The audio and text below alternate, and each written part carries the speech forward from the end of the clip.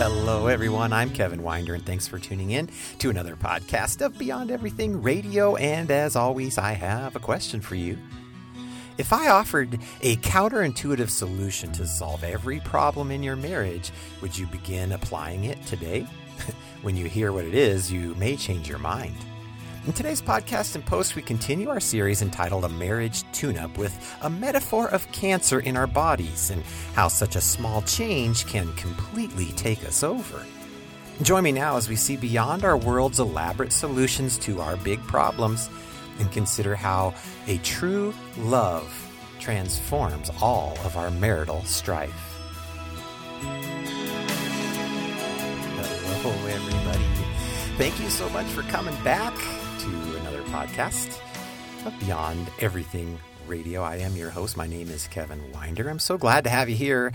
I know that many of you are tuning in to this new series on marriage. I want to say thank you and welcome. I'm super glad you're here. I know it's not by accident. You may have lost a bet, but you're still here on purpose. And I want to invite you to really give yourself to this process. Go back and listen to other episodes that you may have missed. There's always something building here in a series like this. And I'm getting at root causes. And today we're going to talk in our series, The Marriage Tune-Up, a little bit about all of that marital strife. And just as a way of introduction, I was going to list the top 5 problems in marriage. And then I had to weed it down to the top 3. And even the top 3, I had well over 2,000 words that I had written down, which would have been an hour podcast. And then I had to just kind of pull back, regroup, and really think about what it is that's behind all of our marital strife. And so I figured it out. And I'm going to offer you the single heading under which all of our marital problems come, and a solution by which you can apply today to start transforming and healing those broken parts of your marriage.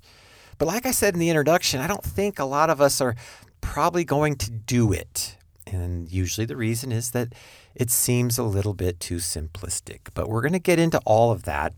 And so I really want you to give yourself to this process, do a little self-reflection, be in a place to not push back and resist, but try and be open. Be ready to hear something new. I mean, what are your options? You might as well hear what I have to say, right? What could hurt? So let's get started. It's Marriage Tune-Up number 4.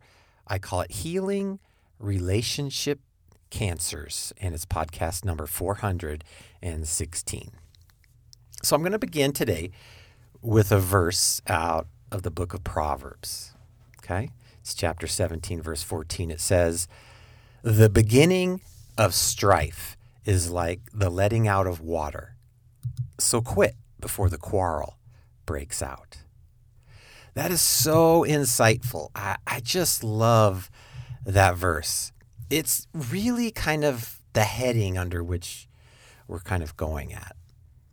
In other words, like if you have a dam, if you have a little area where you've kind of held up the water, so to speak, and you start to kind of break through the top layer of it, the pressure in the dam pushes through and it starts to break the whole thing down. And the advice here is that that's a metaphor for how relationships and strife and quarrels break down. And it's just telling you, just quit. Quit before that happens. It's great wisdom. It's too bad we don't always follow it. But why don't we follow it? You see, this opens up a perspective on how we can heal our relationship. And so let me start with this metaphor about cancer, which I alluded to in the introduction. Now, many of you know that I work in the biotech industry. This is not my job. I do not get paid to produce this content and give it away. I do so because it's in my heart to do. I have a job like every one of you. And as a result, I have been in the area of the biotech world, focusing on human genetics and cancer diagnostics. And I work with scientists and sales professionals and business people and genetic counselors and doctors and surgeons, and it's a great environment. And I can just tell you that in the world of cancer, tiny little genetic changes, these are base pairs of amino acids, these little tiny substitutions that are happening at the smallest little level on one little part of a gene, which is out of 30,000 genes in a single genome, which is found in the nucleus of a cell, right? We're talking about the tiniest little change can turn into cancer and death. And this is the metaphor for the tiny changes which cause big problems in our marriage. Yes, our marriages are full of tiny mutations which grow up to be big problems. They feel way bigger than they are. And that, my friends, is the single point under which every problem in your marriage exists. No, it doesn't just come back to money. It's not sex. It's not communication. All those are important and they are common. But the main thing, the main assumption is that you and I think our problems are actually bigger than they are. And my premise in this series has been so far that there are very few true marriages because we just don't understand ourselves. We think we know ourselves, but we really don't. We think we know what we want, but we really don't. And we also do not know what love is. And most of us don't know how to love. And this is simply a tumor. It's essentially a tumor. It's that area in our life where we act in unloving ways. It's where our pain has not been touched by love. So tumors and love grow for the exact same reason in our marriage. They want to take us completely over.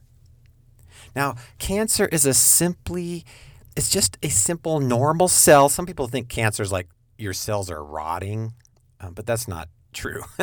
I understand how it feels that way. But it's just a normal cell that had a tiny little change in the coding part of the DNA, and it either takes the brakes of the cell off, which means the ability for the brake to stop dividing, or it turns on the accelerator pedal, which causes the cell to divide. So, it's either a tumor suppressor, it's an oncogenic driver. That's the way we like to say it. But cancer is just a tiny change that loses the cell's ability to stop dividing, right?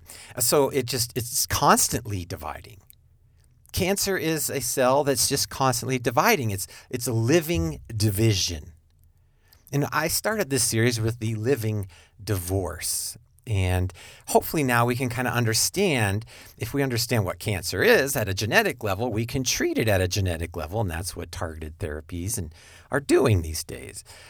And I'd like to offer the same kind of thing for your marriage and my marriage. It's a targeted therapy. It has to go to that small little area, a tiny little compound that's in the pathway that works on the mechanism of the cell. And that's what love does.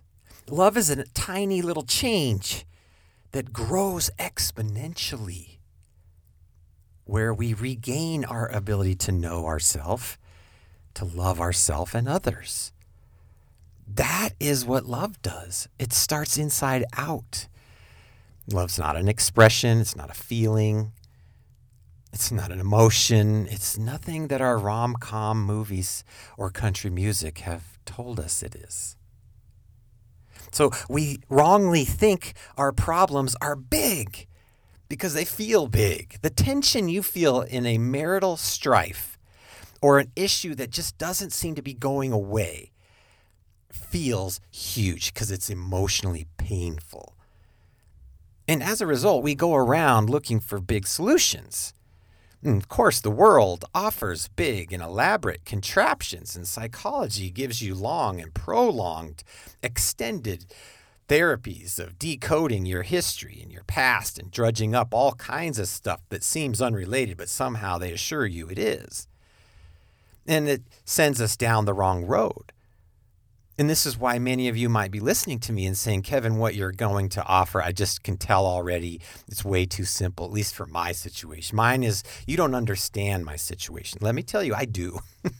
I counsel so many people who are in marriages, and I've lived through it. And trust me, if you're on the other side and you ever call me and we want to talk about your marriage and you want to hear how this kind of fleshes out, I'm so annoying.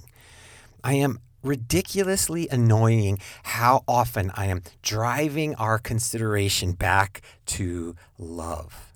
Love as an act of the will, a selfless act of the will, and that's our recipe for today.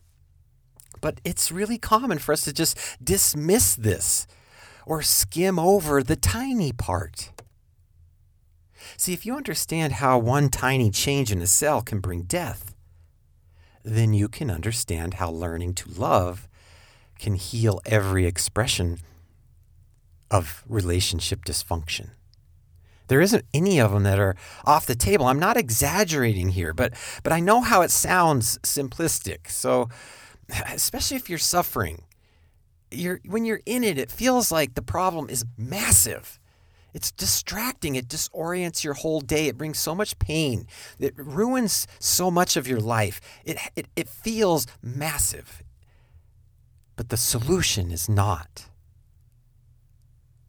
So I did some research, and these are the top 10 common problems that are found in marriages. Okay, number 1, poor communication. Number 2, lack of intimacy. 3, infidelity.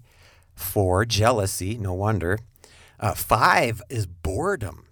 6, disrespecting one another. 7, boundaries. That's a good psychological one. I love that. 8 is stress. Of course, every family deals with stress. 9 is differences in values. Like people just don't share values. Why you're married if you have differing values is beyond me. And 10, money. I thought money would be up on top. How about you? What do you think about that? Now, I looked at the Marriage Foundation, which is a website. They say these are the top 3 things. Everything kind of fits into these 3. And one is over familiarity. Like you spend way too much time with each other. And man, I'll tell you, my BS detector is so far in the red zone, it's about to break off like that little gauge in The Grinch Who Stole Christmas when he measured the size of his heart. Number 2, they came up with is poor communication. Of course, that's always it. And what is poor communication? It's the inability to know yourself and to know your others, right? Or even care. And then 3 is a business deal mindset, right? It's a negotiation. It's a contract. It's not a loving thing. Of course, that is toxic. Now, did your pain make it on the list? Did the problem in your marriage show up here? I mean, would it help if I added your spouse's addiction? You know, what about couples in different stages of life? If I added that, would it be complete? What about your spouse who wants to move to another state or they're homesick and you don't want to move? And there's a constant strife over something like that. What about you're married to the overspender? What about the extended family? I'm sure you've got problems with in-laws, right? Everybody does. Is that true? What about the checked out spouse, the one that's just kind of disengaged or doesn't care or is apathetic? What about the shopper, the hoarder, the quick-tempered, the angry, the violent, the condescending, the sarcastic, or the cold-hearted bastard? Which, by the way, is a term my wife coined specifically for me early in our marriage. And so, can I just say, none of these can withstand love. Love dissolves every single one of them. And if you are pushing against that, it's because you don't realize how love is capable of doing that kind of work. Like, how can you say that love dissolves all that, Kevin. I've been in a marriage and I love my husband or my wife, and they've had this problem that's gone on for years, and I've tried to love them and it doesn't help. How does love do that? Well, let me try and give you the tools you need to restructure this in your life. You see, our marriages function like a mirror. And they reveal those parts where we need each other's help to heal and to grow. Like, our world likes to think we can go and do this on our own, and the goal of being single is to find yourself and heal yourself and become self-identified and independent and strong and mature and self-reliant. And that's the healthiest you can be. And then you get married if you want a healthy marriage, and it's BS.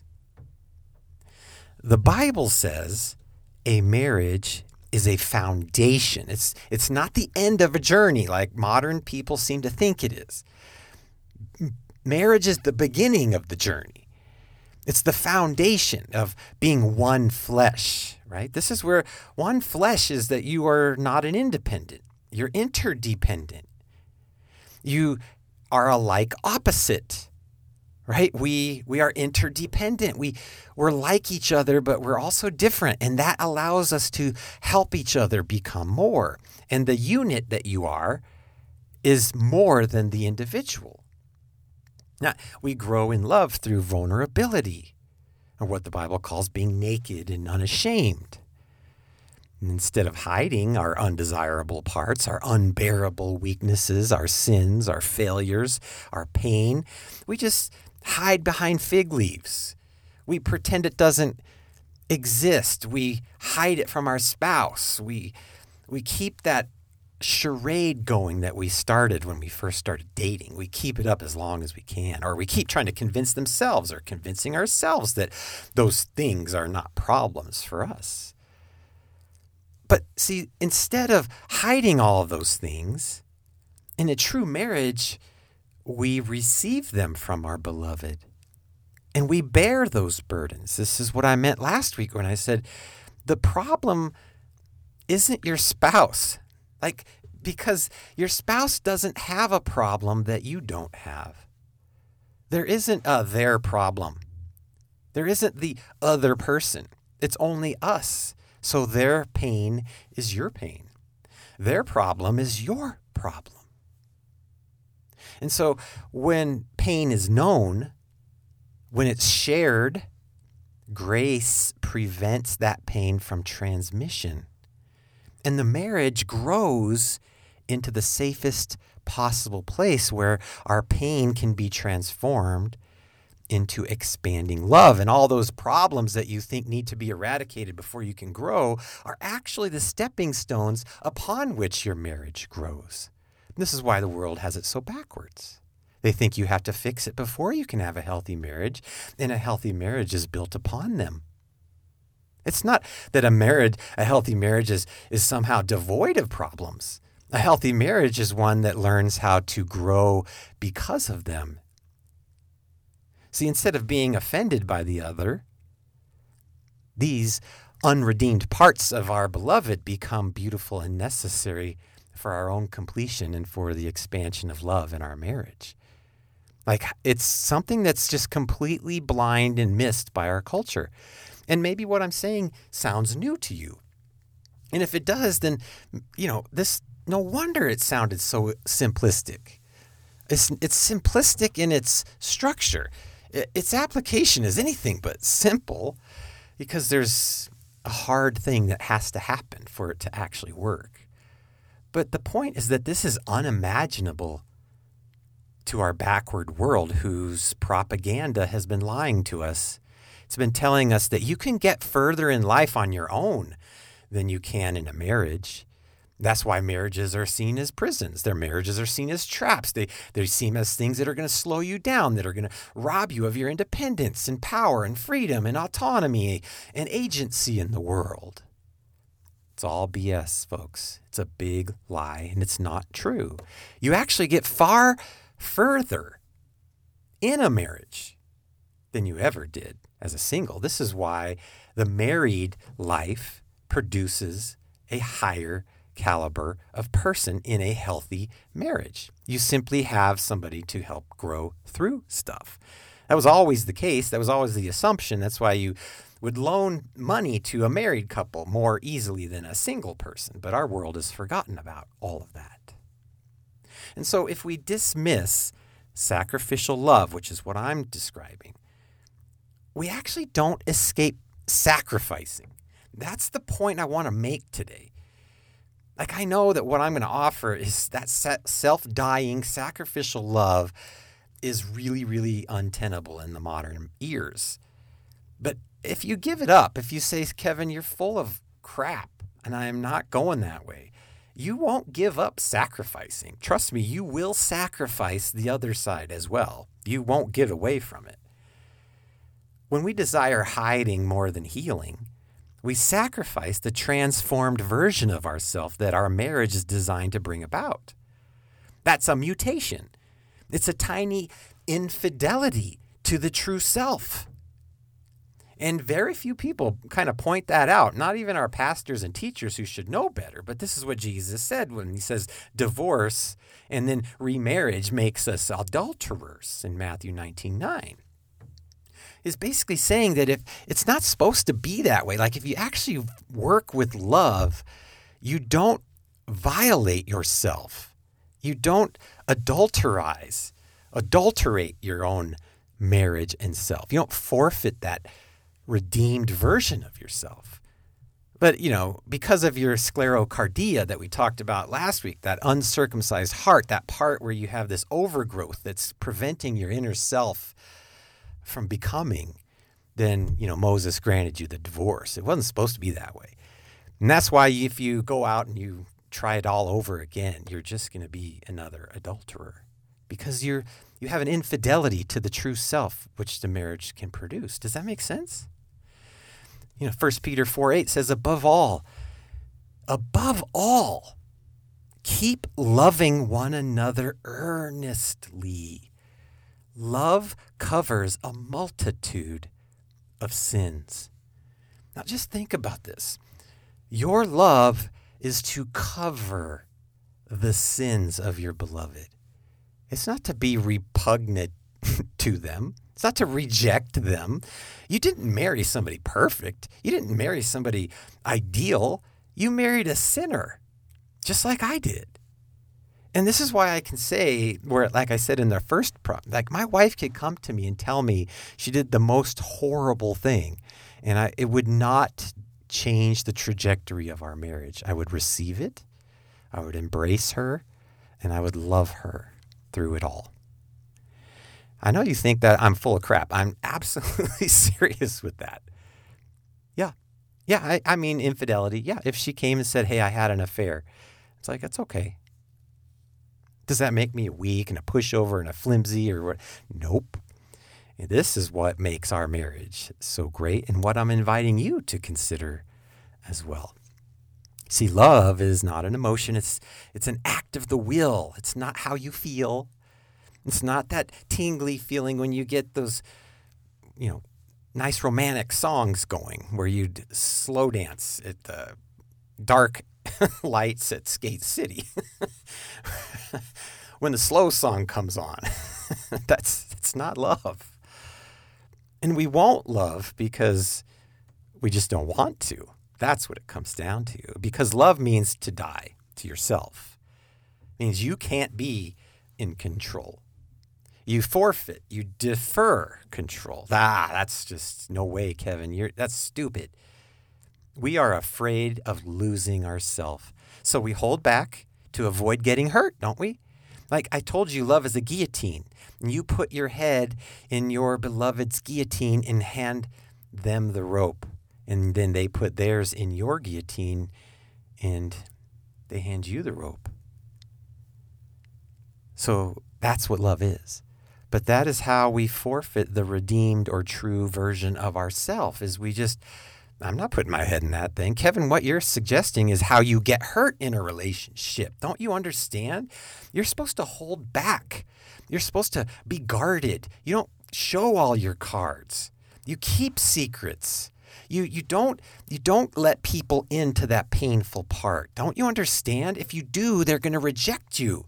They're going to hurt you. Yes, because they don't know how to love. They're broken too. But two people who finally kind of understand this and are daring enough to go in and trust one another. And trust, again, isn't something the other person has to earn. Trust is something you give, despite whether they can earn it or not. That's what love does. And you get this model from the vertical, from the way God relates to us. And then that's how we are to love each other. In Luke 9, Jesus says, what does it profit a person if he or she gains the whole world and loses or forfeits themselves? Like, do you see this? Like, if you play by the cards in the propaganda of the world, and you hold back and you self-rely and you become independent and you do all the things you want to do to make yourself great and powerful and healthy and all this stuff, and you gain the whole world in the process, but you forfeit the redeemed part of yourself because you can't actually be in a marriage.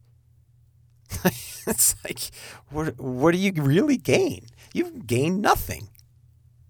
You're still the small, stuck person who thinks you are on the throne of your life. You've never learned to die to yourself. That's not a person who's progressing. I'm sorry to tell you. John 13:34, Jesus says, a new commandment I give to you, that you love one another. Just as I have loved you, you also are to love one another.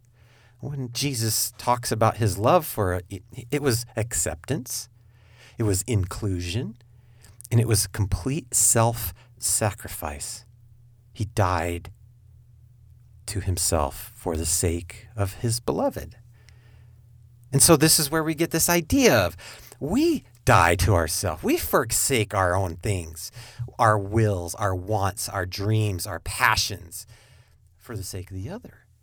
Well, Kevin, that's very risky. Like if I do that, I'm falling back into like the 50s where women had to give up their whole lives for their husbands and their kids, and they didn't even get a career because they were stuck at home in these dependent relationships. And we've come too far for that.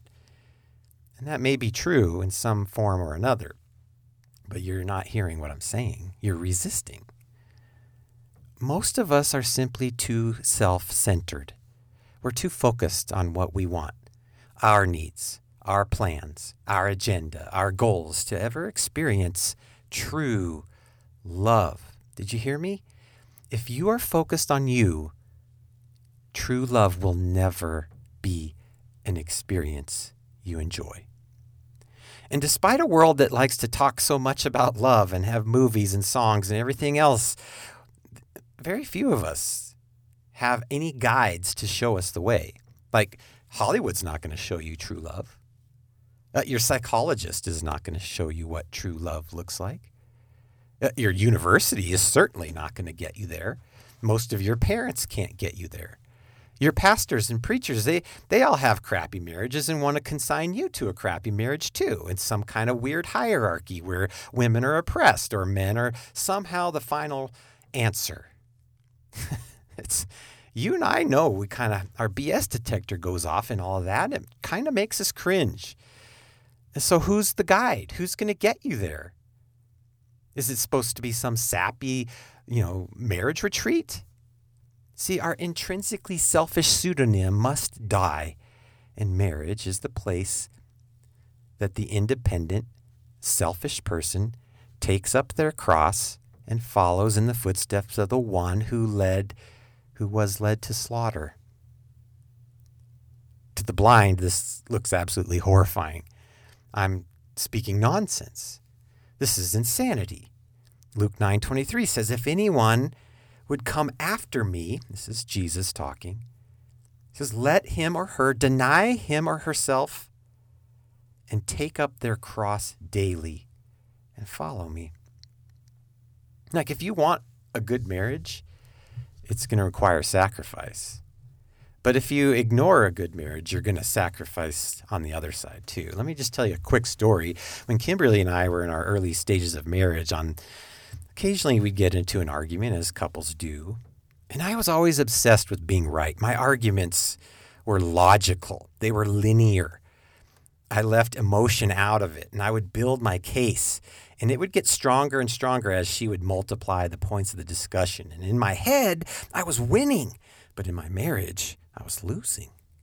And one day, in her wisdom and her love for me, she said, "Kev, did it ever occur to you that I just needed you to hold me, to comfort me, reassure me that we're good?"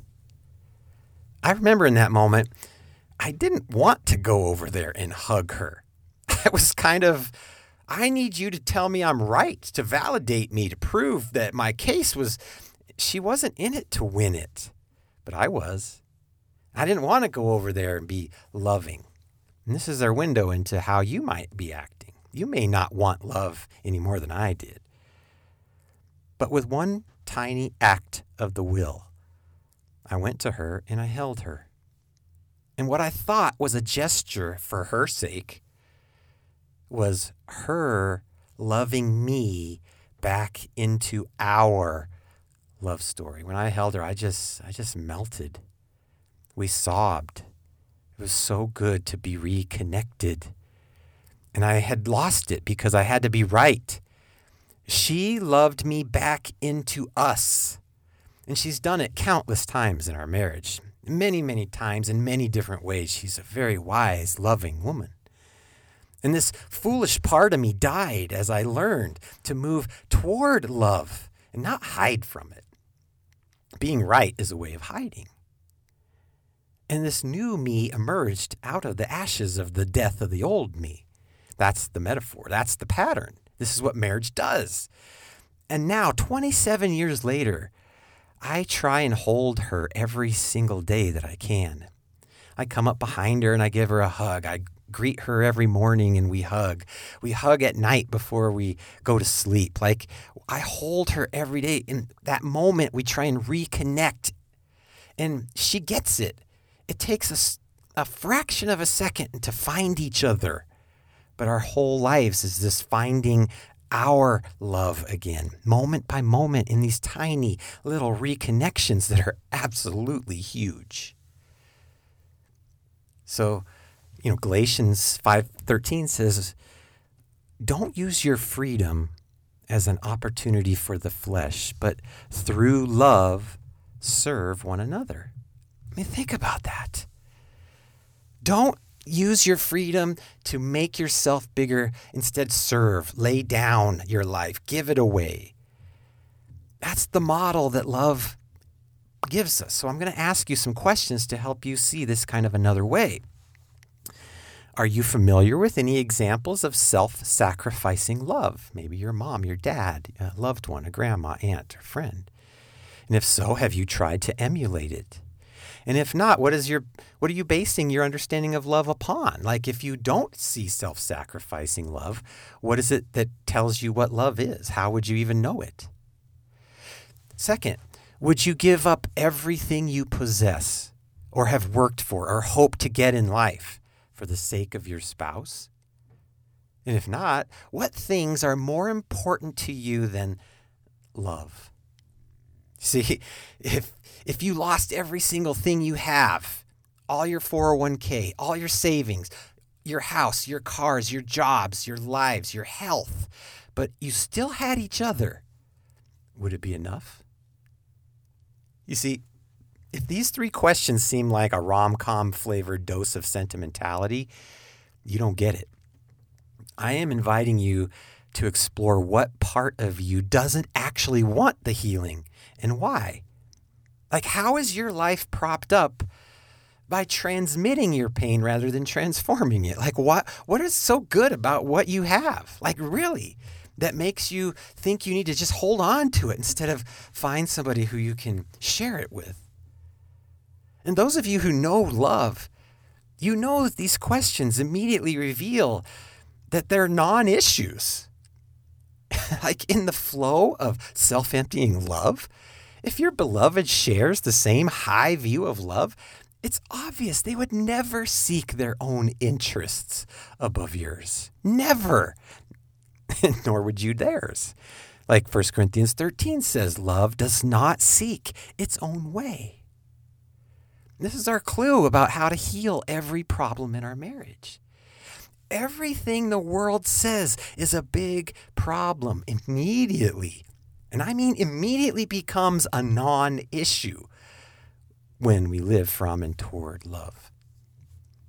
Like it vaporizes. It's not that big. You were told it was a big problem. You thought you needed a big solution. It's not.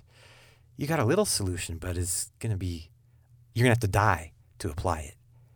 Every wound can begin healing in less than 5 minutes if you want it to, but you have to die to get there. Do you want it?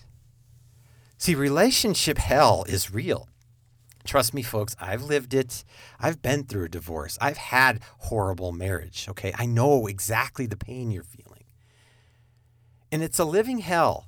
And you're in the living hell if you or your spouse will not love. So you can either distract yourself, avoid, you can medicate, or you can leave. But none of these are really great options for you. Now, you can stay in your marriage and hold back. You can hide. You can ignore. Don't actually preserve us. You don't actually have to go through any of this. You can just find some negotiated way to live without love, and many of you do. But you're going to cause yourself to be lost in the process. Maybe that's okay. Maybe the trade is worth it because you get some sense of security. You get some sense of validation or acceptance or social status or something. See, whether we go all in or just settle for something comfortable, we all lose something of ourselves.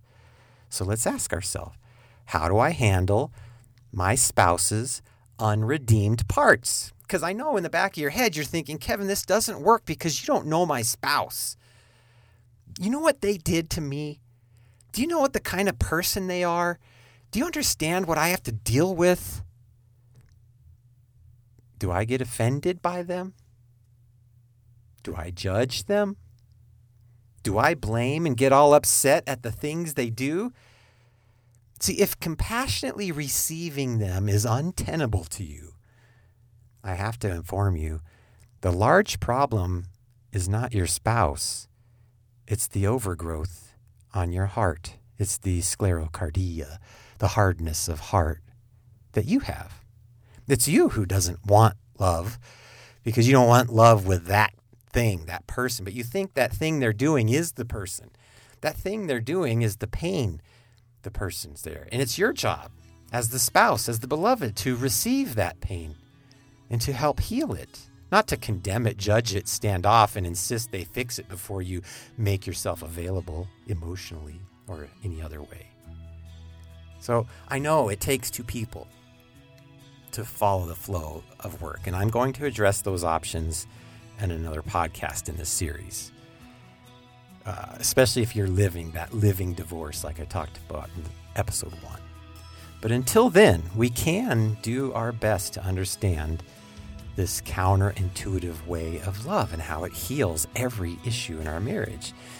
And if you're not sure where to start, I just invite you to maybe listen to this again. Invite your spouse to listen to it again and start a conversation. Say, do you think this guy is off his rocker, or do you think this is even possible? And so let me leave you with this, folks. Now that you have a complete solution that is small and it's within your power to change today, my question to you is, what will you do with that?